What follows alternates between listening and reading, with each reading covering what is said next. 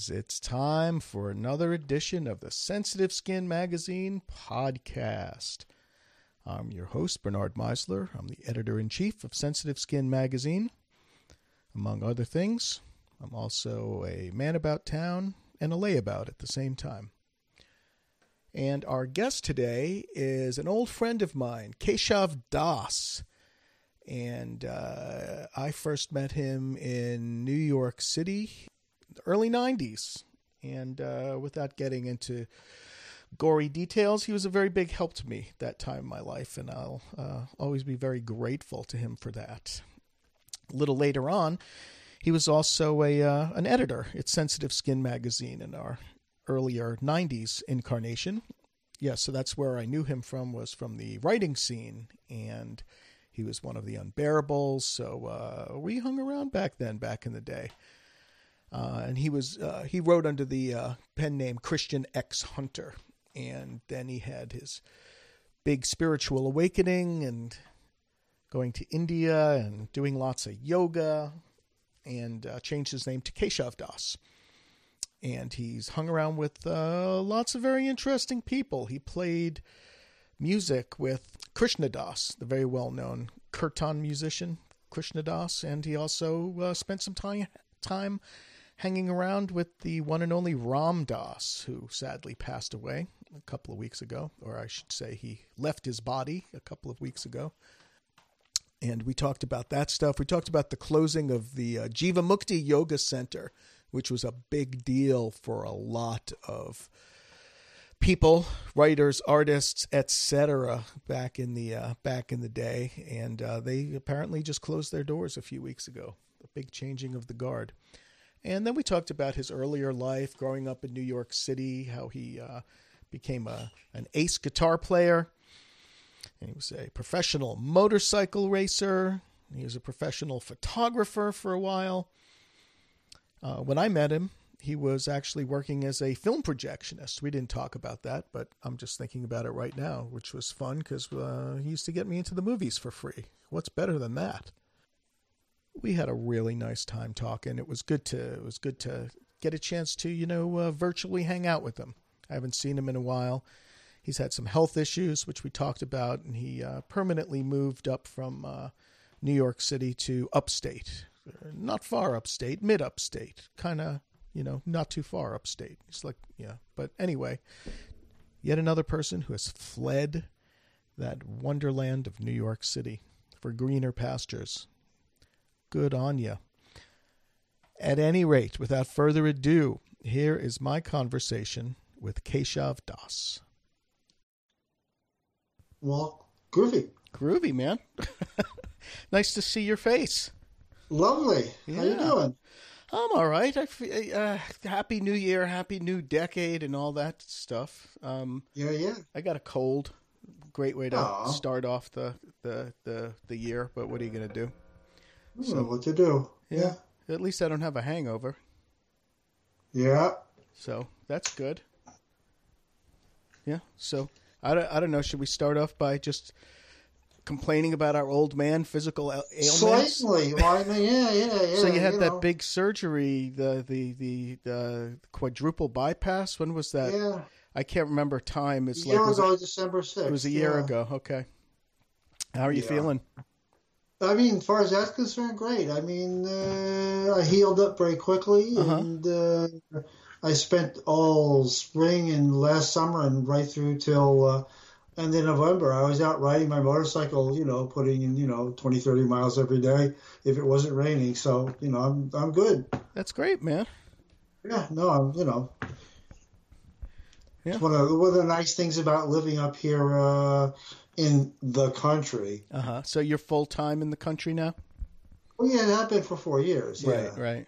Yeah, we're finally just getting around to. We were renting our place in the city. Now we're finally selling it. Yeah, it's done. It's she was over. like, maybe what if we want to move back? It's like, nah, that's not going to happen. Yeah, I know. It's like when I moved out here.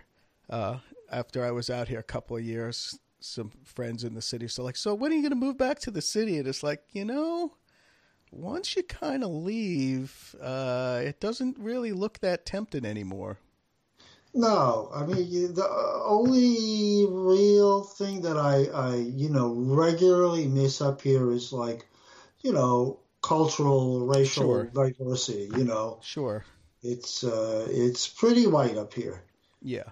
Yeah. I know. It's like where I am too. There's not a whole lot of it's not a whole lot of culture, but Yeah. the city's there if you want it, and I find that I don't really want it that much. No, Yeah.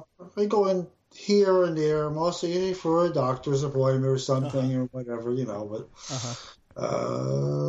it's nice to visit my favorite restaurants, but Right. that's about it. You drive through the East Village and it's just, like Penny used to say, it's instead of like all the speed freaks who would like walk off the top of like tenement buildings and then walk away, it's now Muffy and Buffy and Trip the Third. Yeah. Trip the Third. I remember the first time I heard somebody call Trip, and I was like, what a strange nickname. Trip? Like you're an acid head? Oh, no, you're just like a wasp. You're Yep. somebody Yeah. the third. It took me a minute to figure it out. So I wanted one of the reasons I thought about talking to you, why you came up, besides just wanted to talk to you for a while, was the passing of Ram Dass.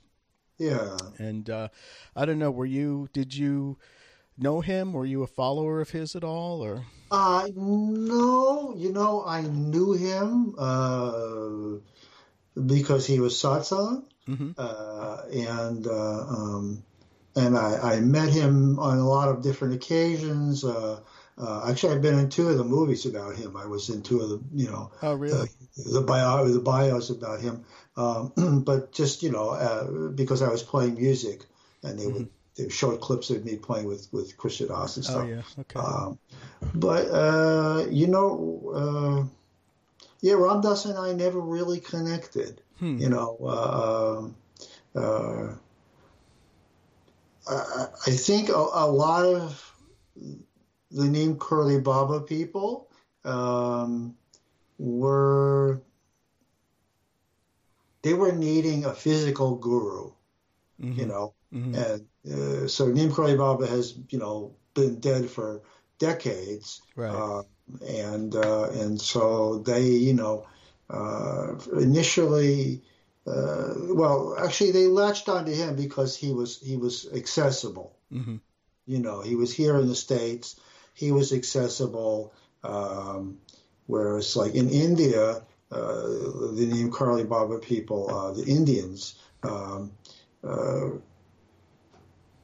sort of transferred their allegiance, as it were, to this woman Siddhi Ma, who had been with Neem Karli Baba for like 50 years. Mm-hmm. Mm-hmm. And she was a great saint. I spent a lot of time with her. But Ram Dass was, for whatever reason, for a lot of reasons, when I used to do classes with David and Sharon, they would play cassette tapes of Ram Dass's talks during the Shavasana, the corpse pose at the end of the yoga thing. Mm-hmm.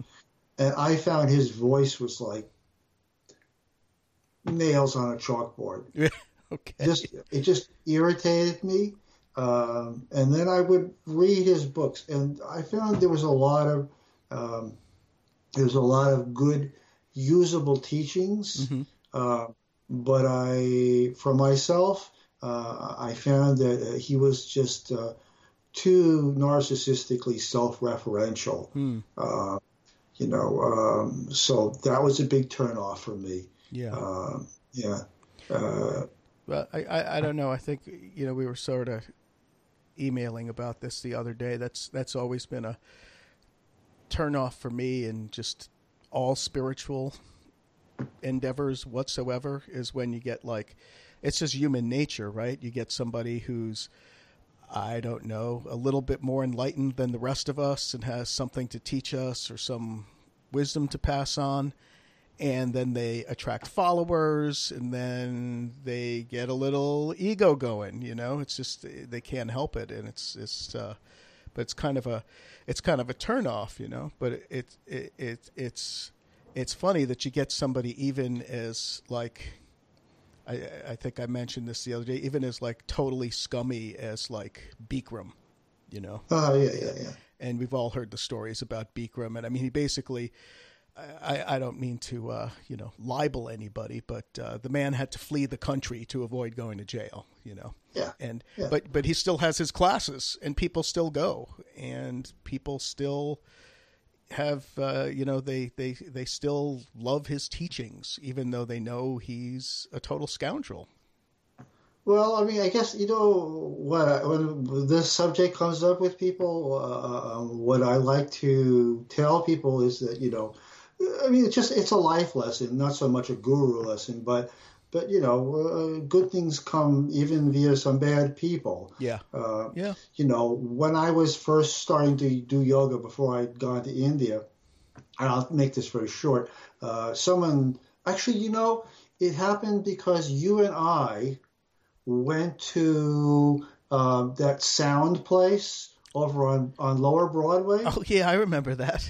Right, we did, and I got so like high from the light sound thing. There was like sound. They were putting different sound waves in our ears, and then light in our eyes. Light things in your eyes, yeah. And so one of the girls who worked there said, "Oh, you know, you should come meet my guru over at the Chelsea Hotel." So I went with her like a few weeks later, and the guru wasn't there. And, you know, I thought I would check it out. And he had this, you know, very intense following. And you know, I went for several weeks just out of curiosity. And he was not there at any of the times, you know, those times. And, you know, and then during one of the evenings, when someone was basically talking about some spiritual teachings, I had this very intense realization that I had never felt welcome any place in the world, and it was this, and I just broke down in tears, not like out of sadness, but just like, oh, this is something I need to acknowledge, and it was a big changing moment for me in my life. And then I met the guru a few weeks later when he came in, and he was this Westerner who had formerly been a film director. He'd made a movie of Romeo and Juliet with a cast of house cats. And Actually sounds pretty good. He was a total fucking lunatic. Yeah, and he was, you know what you were saying? He was preaching the gospel of, like, you know, get spiritual and have money and cars. Right. And I had to get out of there. Yeah, which seems to be all too common in many strains. Yeah. So, you know, sometimes good things happen, you know. Yeah. You just take it where you get it. Yeah, no, I mean, I learned that lesson a while ago, that I had to keep my ears open to everybody, because somebody who, for whatever reason, their personality, whatever it was, that I didn't like or even felt actively repulsed by, it was like, okay, something's going on here. I really better listen to this person. They must have something that I need to hear, because there's something about, you know, maybe I don't want to like hang out with them, but I should see if they have some kind of lesson for me. Yeah. And frequently they did, you know. So, yeah. But are you still have any connection with Thich Nhat Hanh? Not really, you know. I mean, I still use one of his mantras when I meditate. It's like easy. I still use I didn't get into him to the extent that you did, but in very early days of, you know, recovery, you know, I got one of his little books, and the one that stuck with me is like, when you're doing the dishes, do the dishes. And that stayed with me for 30 years. Yeah. That's a pretty great one. I loved what he said about being stuck in a traffic jam, you know, or just like any situation where you're like feeling frustrated and angry and you're wasting your time. It's like, what a great opportunity to meditate. And you could start meditating, and then when just close your eyes and breathe, and then when it's time for you to move, don't worry, the person behind you will let you know. But I still use one of his really simple mantras for meditating, for starting off, right? Which is what is this? Breathing in, I see myself as a flower. Breathing out, I am fresh. That one, that's. No, but yeah. Yeah, what is that? Then it's breathing in, I see myself as a mountain. Breathing out, I am solid. Breathing in, I see myself as still water. Breathing out, I see myself as I am. Breathing in, I see myself as space. Breathing out, I am free. It's just like, it's super basic, but it's a good. I still use that as my sort of jumping off point for. Well, that's lovely. I don't know that, but yeah, it works. But anyways, about Ram Dass, I think what's kind of interesting about him is, like, again, like you said, he was somehow much more accessible to Westerners, and maybe that's because he was already kind of famous and knew a lot of other famous people. But I bet that 10 times as many people have read Be Here Now as have read Miracle of Love. If not 100 times as many people, It was a 70s hippie staple. So sure. Yeah, sure. I got a copy back there somewhere, Yeah. But yeah, no, I think it did a lot of good for him. But I don't know. I also remember meeting Bhagavan Das, and thinking, like, this guy's just hanging around looking for free food. Well, funny thing. I mean, because I play with him quite a bit. Mm-hmm. Again, I haven't been 20 years, but we're still in touch. Mm-hmm. But I when I was playing with him 20 years ago, I have to say I was actually repulsed by him, because I'd heard all the stories, right, from our friends, right, and all the and he always had some some 17-year-old hippie runaway girl by his side, and right, and people would wake up in the morning, he'd be gone, and all the money was in the drugs were missing from the house, and all that stuff. But surprise, surprise, he's I think 6 years sober now. Wow, and he's really he's grounded. He's like, and he really does seem a different person. That's good to hear. Good to hear. Yeah, because I remember, the whole thing about, like, meeting your heroes and being disappointed. A lifetime of that. Yeah. A lifetime of that. Yeah. And so he was. Okay. So go ahead.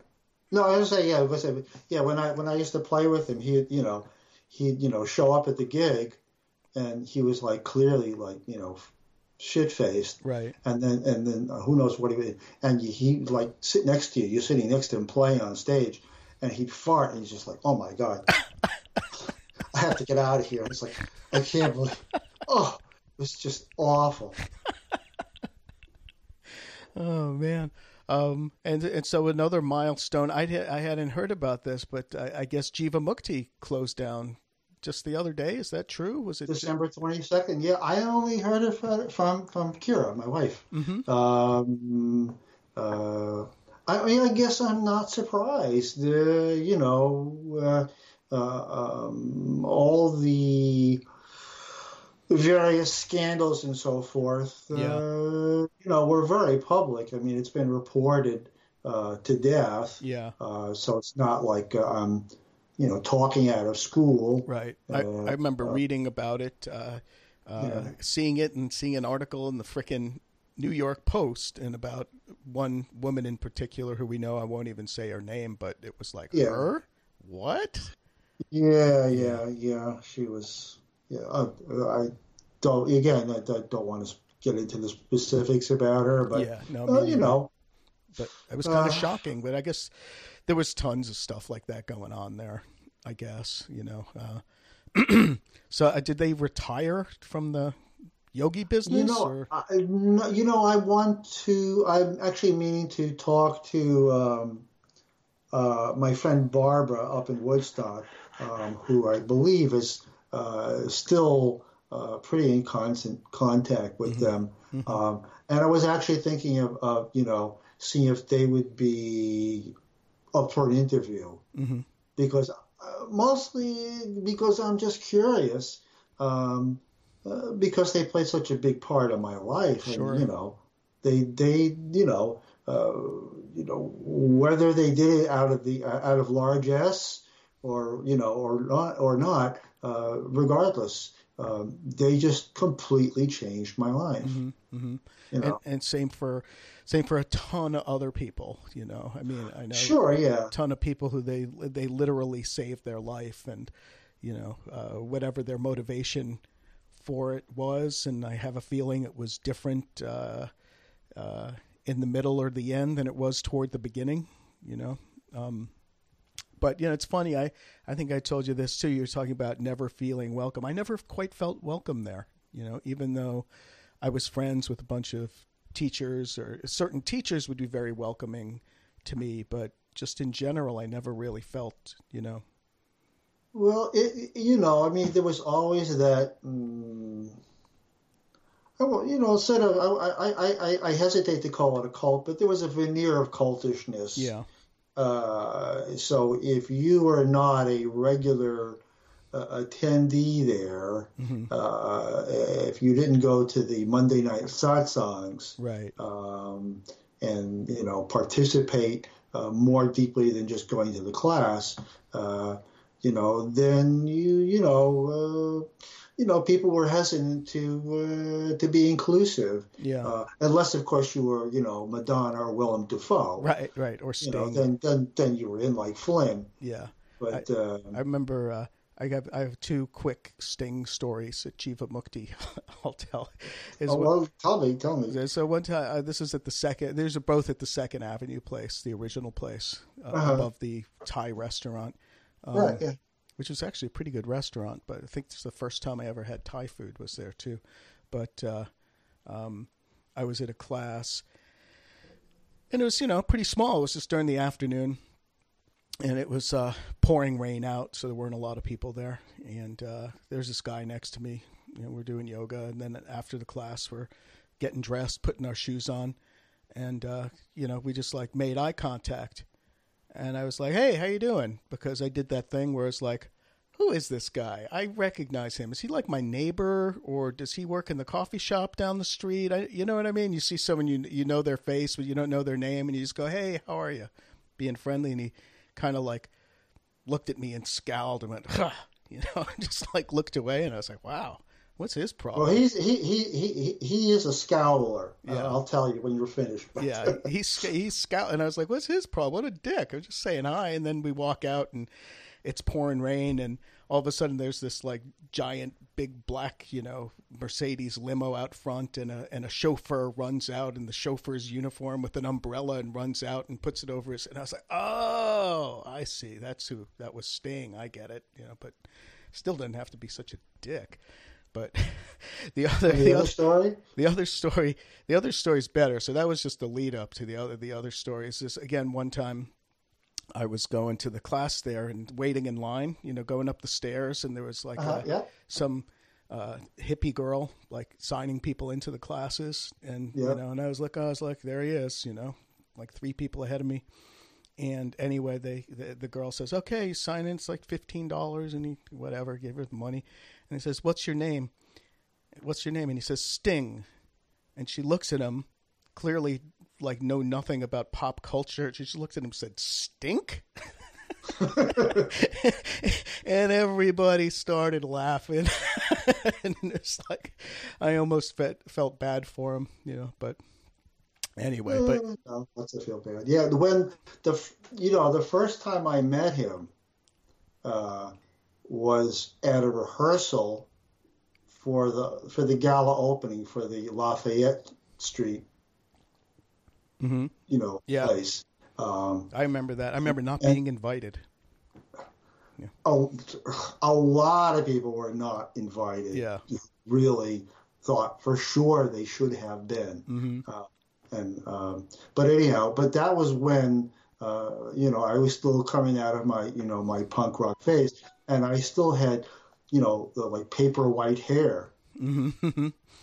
So I showed up for rehearsal, and he no longer did that. but he looked at me, and it was like I could read his mind. It was like, oh, you dyed your hair white, just so you could look cool when you hang out with me.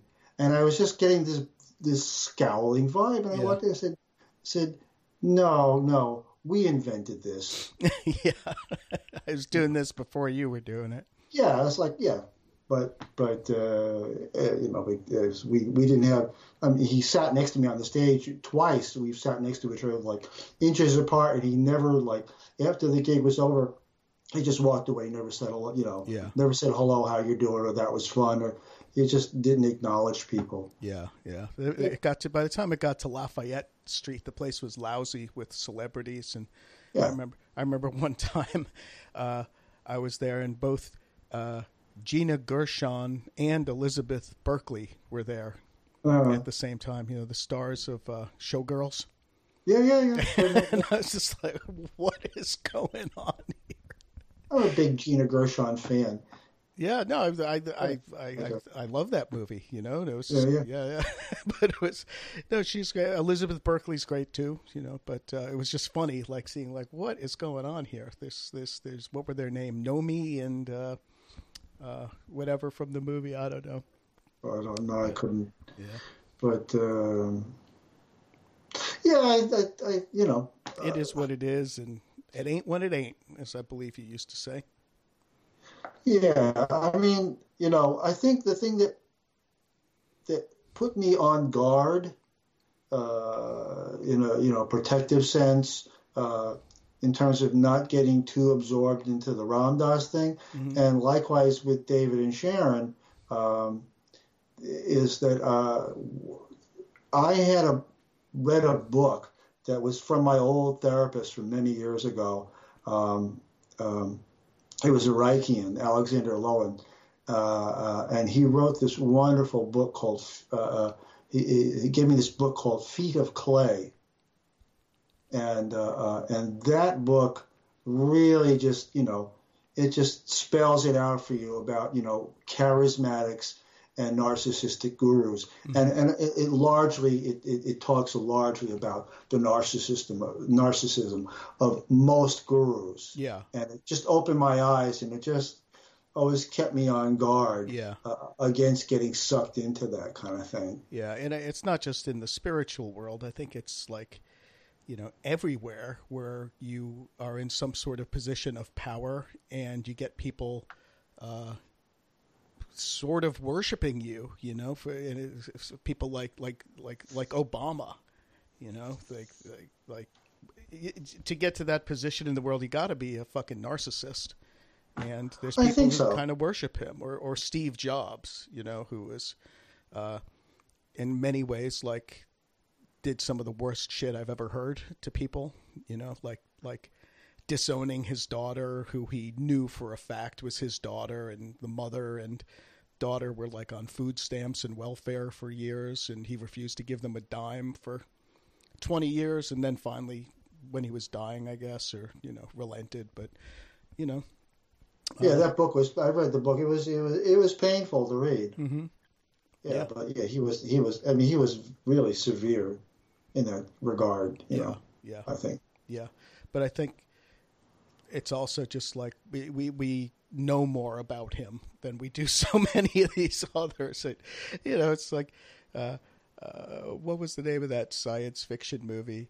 Oh shoot, it wasn't They Live. It was another one that came out around the same time about some alien who would, this alien creature would come and inhabit people's bodies, and he ended up going into this politician's body, and he's like, why are you here? It's I want to be president. It was anyway, I'm getting way off. It was pretty great though. Because there was this evil alien creature who only sought to take power and destroy, and he went into this politician was not doing so well, and then the alien went into him, and he was like, I want to be president. And people were like, yeah, he really wants it. Somehow people are attracted to it. I don't know. So are you doing any writing these days? No, just, kind of little extemporaneous this and that, here and there, but nothing. I was really thinking about, getting back. I started getting out my old manuscripts and stuff like that, and thinking about going, writing some new stuff and going do some readings, but I just haven't found a venue up here, where I feel like, there just isn't a class of writers that I want to, that I think would appreciate what I do. Yeah. Well, you could always go back into the city. I'm sure that the Unbearables folks would welcome you back with open arms. Oh yeah, I mean, Some of them anyway. I don't know. Yeah, no. I have a good relationship with everybody, Ron and all those guys. I just saw Bart Plantenga, Amsterdam last summer. Oh really? What were you doing in Amsterdam? I used to race motorcycles professionally. Right. So it's been my dream for all these years to go to the MotoGP, the Grand Prix race outside of Amsterdam. So I went there specifically to see the race. But then while I was there, I took some time out to hang out with Bart. How was that? How's he doing? He's doing really well. He's aging gracefully. He's active as ever. He's working on. I wrote a piece for him for a book he's doing on people who have decided to be childless. I spoke with him last summer and he mentioned that. Yeah. Right. Yeah. Interesting. So, but yeah, he's just very, he's just busy and really very engaged and, loving, being a dad. Himself. So. Yeah, he seems like he's a great dad. He does a lot of stuff with his daughter. Yeah. Yeah. Aging gracefully, staying active, right? That's the key somehow. Well, I mean, I wasn't as active as I could have been, but after the heart surgery, and then I did 3 months of rehab, and they said, okay, now you have to do this at least 20 minutes a day, 3 days a week, or you're going to be back here in like 10 years. Really?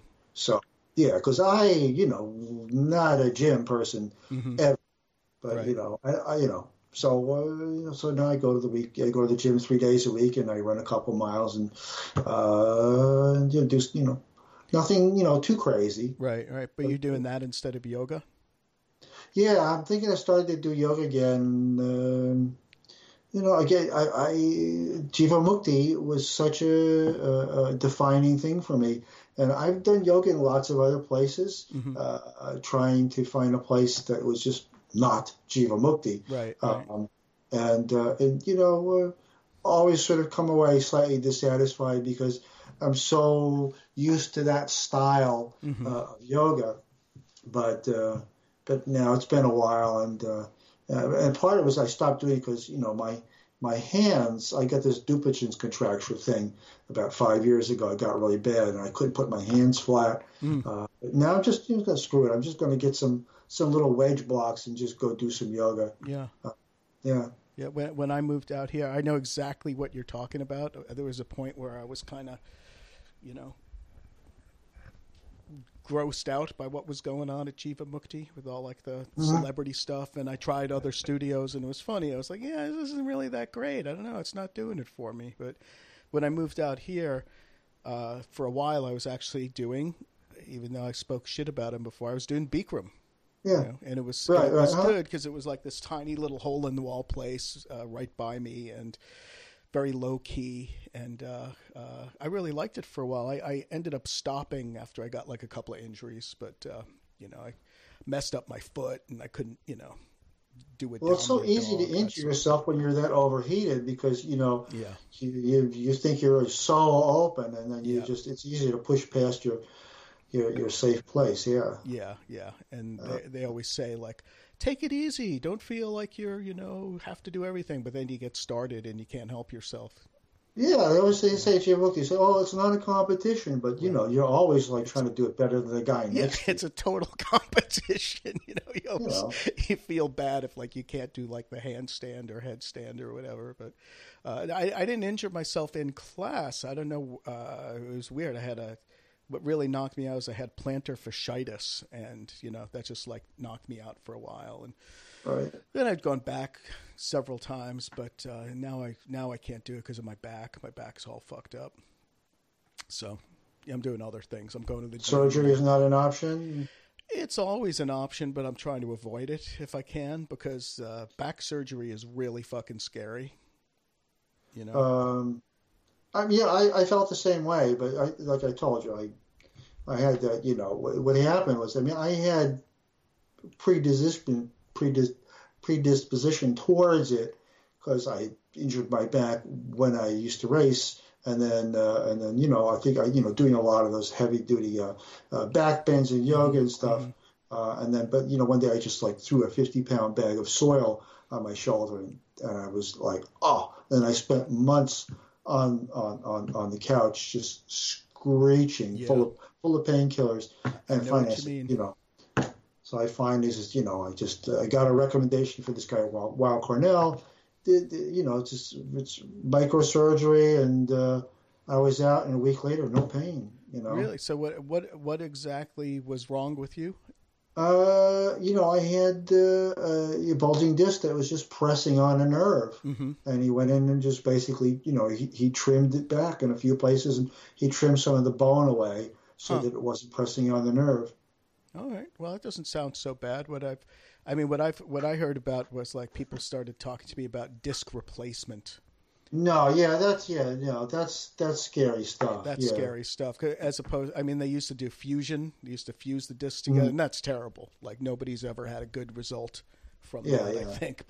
And now what they're doing is they're actually talking about replacing the discs because I have bulging discs, but my discs are also arthritic and degenerated, and it's a big mess. So anyway, but look into the microsurgery stuff. If you it really worked. It was I was scared too. Yeah. But the alternative was. Yeah, I looked into the actual what they do for a disc replacement, and it was like, oh my god, that's crazy stuff. Yeah, because they go in from the front, and then just. There's so much stuff going on there, a million different tiny little nerves and whatever. It's so easy for something to go wrong. So I'm trying to avoid it if I can. So one of the last times I was in Kenchi in India, there was this guy there who he'd been in some horrendous accident, and he reconstructed his back with all these little series of cages. And apparently he was a big guy. He was huge. He was like 6'7" or something, and weighed like a lot. Apparently, when they were moving him off the operating table, they dropped him. Oh God! And then it just fucked him up totally. It's the things that can go wrong and how frequently they go wrong is really kind of scaring me. But I don't know. Maybe I'll look into the microsurgery. Yeah. I don't know. What though? We're talking about all the Indian stuff and yoga and Jivamukti. Let's go back a little bit more. Yeah, sure. I want to talk about I know some of this stuff, but it's probably I don't know that much. It's funny. I've known you a long time, but so where did you grow up? Did you grow up in New York City or? No, I was born in Freeport. Lived on Long Island until I was about, I guess 11, and then we moved to the city. Okay. And I grew up on the Upper West Side. Like during the 70s. 60s. 60s. Okay.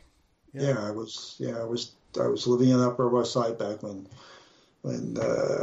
King was killed, and Bobby Kennedy, and the whole Vietnam War was still going on, and all. And the Upper West Side was kind of like the Wild West a little bit back then. It was. We lived, in a very modest apartment, about half a block off the park. So it was pretty nice. But once you get over like, block and a half west of us, it was, it was Junkie City and, Right. There's Needle Park and all that.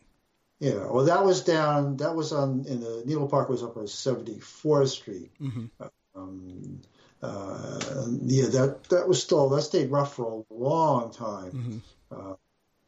I had, because I lived over there for a while when I was 16. Yeah, 16. Long story short, but my mom kicked me out of the house.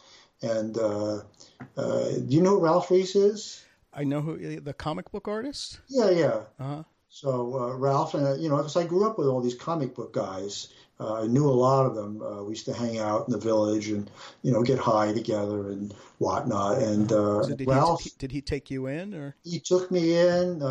Didn't charge me rent. And I still to this day can't remember what I did to like make money, other than, probably selling the occasional bit of pot here and there. Uh-huh. I don't know. I don't know where the money came from, but Ralph took me in and let me live there and, for, a few years, before then I moved up to Vermont. I met this cute hippie chick and we ended up getting married. And, lasted for about a year, and then I just had to come back to the city. Mm-hmm. And then, yeah. And then when did you get into like the playing music and the motorcycle racing? When did that happen? Well, music was always like from the time I got my first guitar when I was like 9 years old. Uh-huh. So like around, 63, I had my first guitar. Mm-hmm. I had gone to what they used to, it means something different now, but what they used to call freedom schools, and this one was based on the school Summerhill that was run by A.S. Neal in England, which was, in a nutshell, kids could do anything they wanted as long as they didn't hurt anybody else. Mm-hmm. If you wanted to go to class, you could go to class. If you didn't want to go to class, you didn't go to class. And there was this guy, George von Hilsheimer, here in New York, who set out with good intentions to try to emulate that. But the staff at the school, were kind of ex-beatniks, proto-hippies, so there was just constant drug use, and the teachers were sleeping with the students. Virtually nobody ever went to a class, mm-hmm. And a lot of the staff there knew people, in the folky world. So people like Ramblin' Jack Elliott and a lot of well-known folk artists from that time used to pass through there, and they would not do concerts, but they would.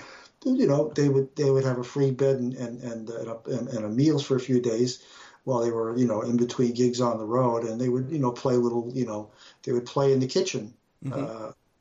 For people. And, so that's how I really got started playing. Mm-hmm.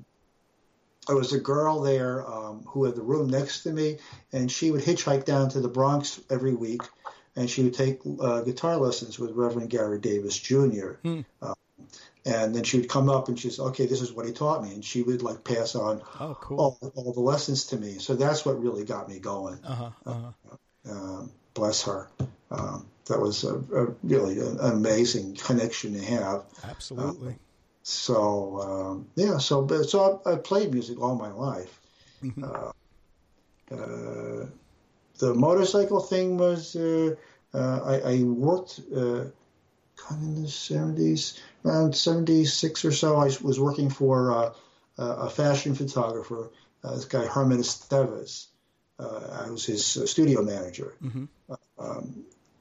When I was trying to, get myself going as a photographer.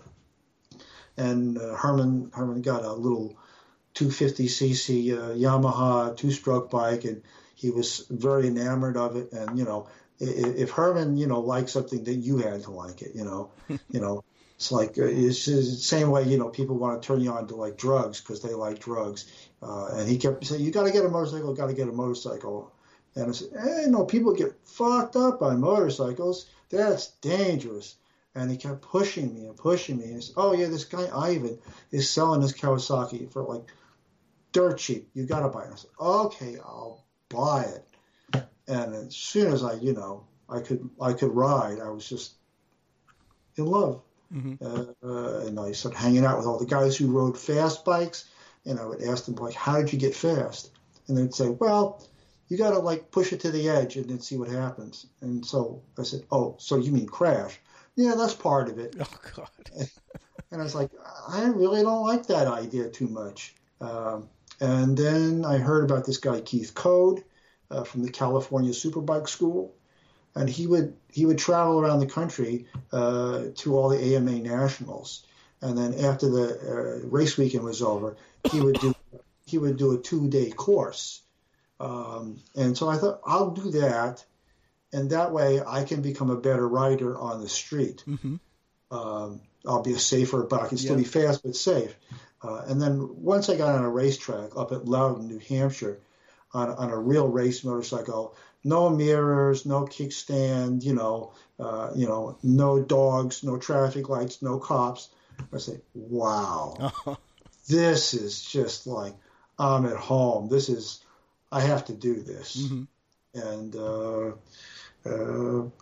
fortunately, I could afford to do it because I'd been living for like 11 years in a cold water loft, with no heat on the weekends up on 23rd Street, and it sold my rights to the loft to these developers. So I had a bunch of cash, and it afforded me the ability to have a motorcycle habit for a while. And it was great fun. I raced against guys who were much younger than me. I never became, fabulous, but I had a lot of fun. Yeah, I had a lot of fun. Yeah. And then when did you? How and when did you start getting into writing? Because that's how I met you, was through the right early scene. Recovery. I was seeing. Oh my God. A girl from Camper Van Beethoven. She used to go out with Joey Angel. Her name will come to me, but she took me to the Bottom Line to see Jim Carroll and Marion Faithfull. And Jim Carroll didn't play; he just read. And she said, "What do you think?" I said, "I could do that."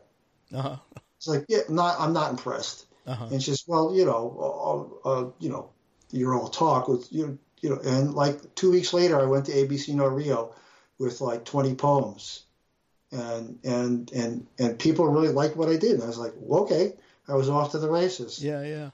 That's really kind of how it started. Yeah. Now I remember your stuff. Your stuff was really good. You're not supposed to say it, but I reread my old stuff from time to time. I'm like, wow, I can't believe I wrote this stuff. Yeah, that's a good feeling when that happens.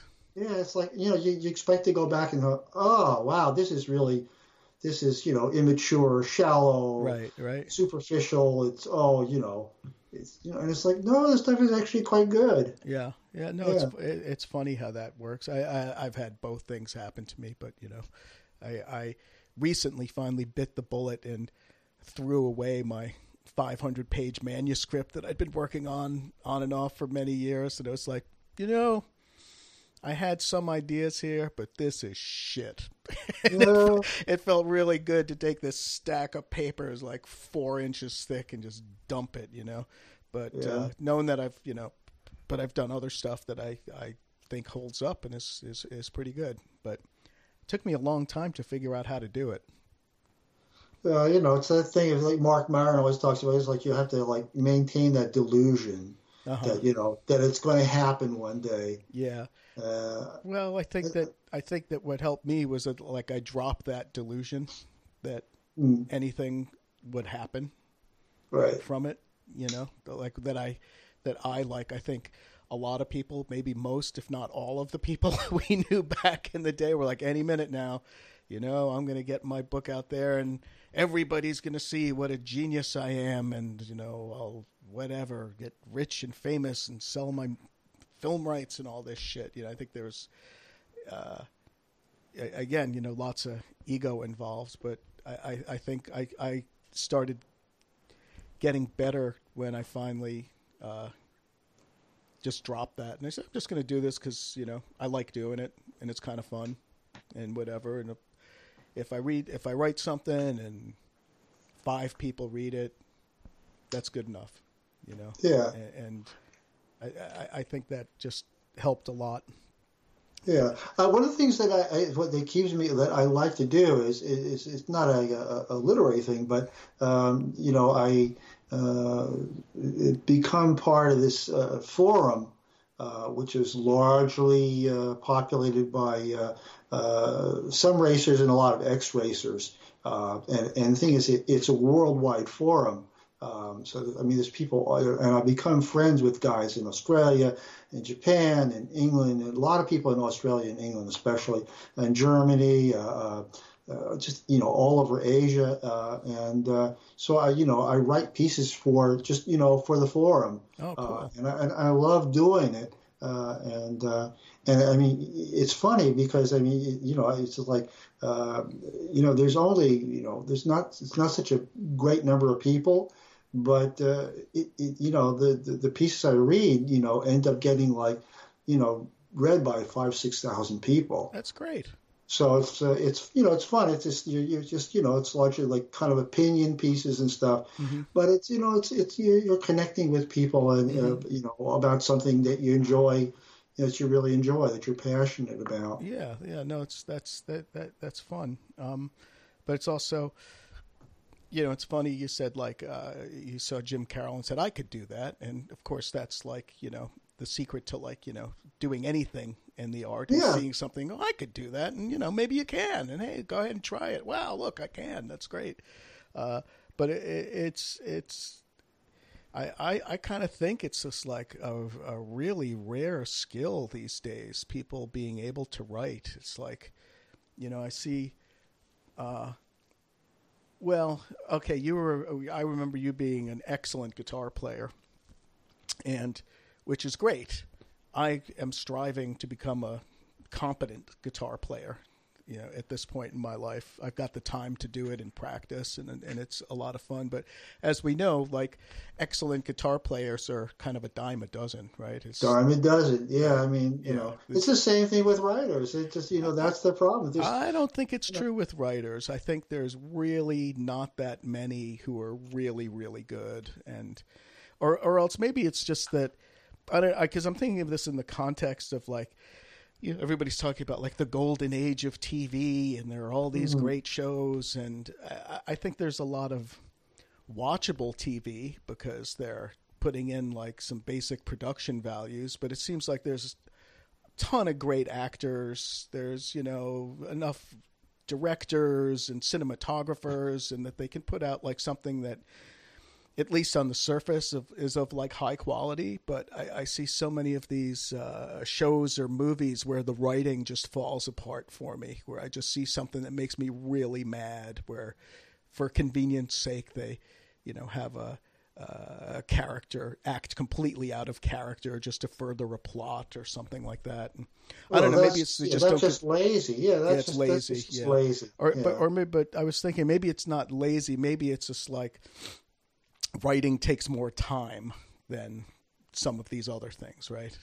Well, yeah, to do it on a weekly basis. Right, I mean, right. And plus, I mean, if you're writing for TV or movies and stuff, people are they're rarely working on just one project. Mm-hmm, mm-hmm. So if you've got 5 screenplays out there, probably, maybe 2 of them are good, and the rest, Right, but it's also, I guess, because it's a room full of people. I had a friend a few years ago who was writing for what was that show, Weeds, I don't know if you remember. Oh, that yeah, show. I loved that show at the beginning. Yeah, Yeah, and I didn't know this. Probably a lot of people know this. I didn't know this at the time. I thought it was kind of interesting. Is that like those shows are written by committee, right? There's like the showrunner, the creator of the show, and they sit down and they write an outline for the season, right? Here's what's going to happen over these 13 episodes, and then they sit down in a room of a dozen people, and they basically each person in the room gets assigned to be the project leader or whatever for a particular episode, and they need to shepherd it through whatever, and that's when you see the credit written by just as one person. right. And usually the showrunner will, take credit for maybe the first episode or maybe a season finale or whatever. But I don't know. So these shows are generally written by committee, but there's so many times I'm watching something that I actually liked and I go, no, come on, no. That wouldn't happen. Why didn't somebody stand up in the room and say, no, stop? I don't know. Well, yeah, that quality for me was one of the things that sort of kept me at a something of a remove with Game of Thrones, because you always had that sense of it's being written by like 7 or 8 people. Yeah. Well, I also thought that there was a huge difference from when they went off the books in Game of Thrones. They had like a lot of material to work with. Right. For whatever you think of those books, I actually read those books and enjoyed them, even though I don't like that genre generally. But they were incredibly well plotted, incredibly intricate. And they had that as their guide for like the first 4 seasons or so. And also just taking excellent bits of dialogue directly from the books. And then when around season 5 or 6, when they started to just have an outline that George R.R. Martin gave them, I guess, it went downhill so fast. And, but again, the last season, you could also just tell it was rushed. It was like there was all these things in earlier seasons that took like a year to develop, and then they just did them in like a half episode, and you could just tell they were tired of it and wanted to move on. And I think that's also something you see in a lot of writing too. You can tell when a writer's gotten tired of what they're doing and they're just trying to like wrap things up or whatever. So. Yeah. I don't know. Anyway, I should probably go. I gotta go out and go out for dinner tonight. And I'm starting to lose my voice, as you can hear, maybe. Yeah. All right, man. Well, it's been great talking to you. Yeah. And I am so happy that we are still friends all these years. Me too, man. It's such a great connection. Yeah. And look at us. It's hard to maintain, friendships for this long, long a time, and they're pretty precious. So, it was lovely talking with you. You too, man. All right. I'll talk to you soon. All right.